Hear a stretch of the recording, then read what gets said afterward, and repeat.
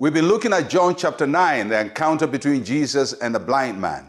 The man is blind from birth. The disciples of Jesus asked Jesus, whose fault is it? Is it the man's sin or his parents? Jesus says, neither of them, but that the works of God will be done. Now, Jesus takes the step to remedy the situation. So John chapter 9, verse 6.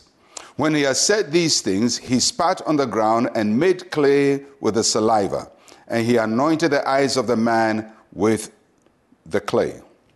Primarily in the Gospels, Jesus healed people by either speaking a word of healing to them or telling them to be healed, rise up and walk, or touching them with his hand, laying hands on them. These were the primary ways that Jesus healed people. But on this occasion, Jesus did something unusual, and he used clay to touch the eyes of the man.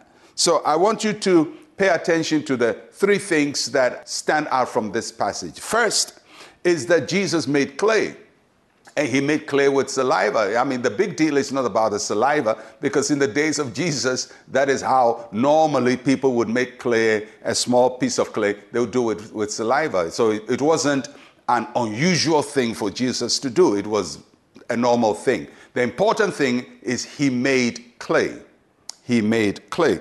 Clay comes from the earth. It's a natural product. And interestingly, God created man from the same ground. So there is something Jesus is demonstrating about using natural elements as part of the healing process. He's using natural elements as part of the healing process.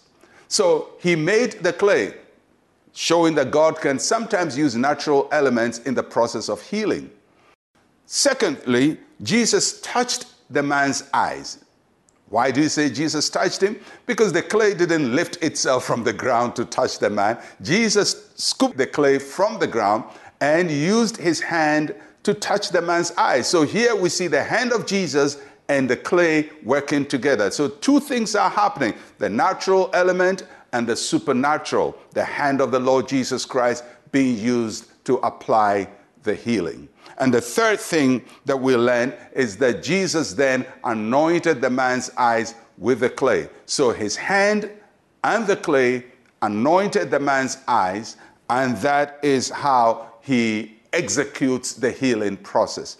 There are lessons to learn from this. And the lesson is that sometimes when we're sick, God will use natural elements. Today we may call them medicine, because all medicines can come from nature. They come from plants or from the earth, or chemicals or minerals from the earth, processed one way or the other. And God can touch it. God can use it and anoint it to use it to bring healing to us. So Jesus is very intentional and deliberate about this, that sometimes God can use natural elements with his hand, with his power, to touch us where we are, and we will be healed.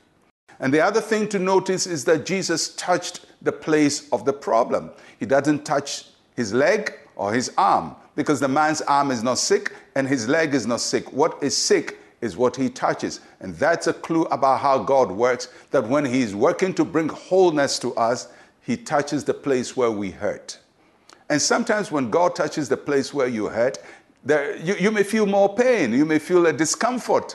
You may feel that probably he's worsening your situation. But if you trust God, he never touches you to hurt you. He touches you to heal you. So he uses natural elements. The hand of Jesus anoints the eye of the man. And tomorrow we're going to find out what happened out of this process of using the hand of God or the hand of Jesus and natural elements to touch people. Let us pray. Say with me, Heavenly Father, touch my life with your healing hands. I receive the healing anointing in my body. In Jesus' name, amen and amen. Just remember, the same healing Jesus who healed in the past heals today, and he touches you this morning with his healing hand. Well, I'll catch you again tomorrow. I'm Pastor Mensa Otabil. Shalom, peace, and life to you.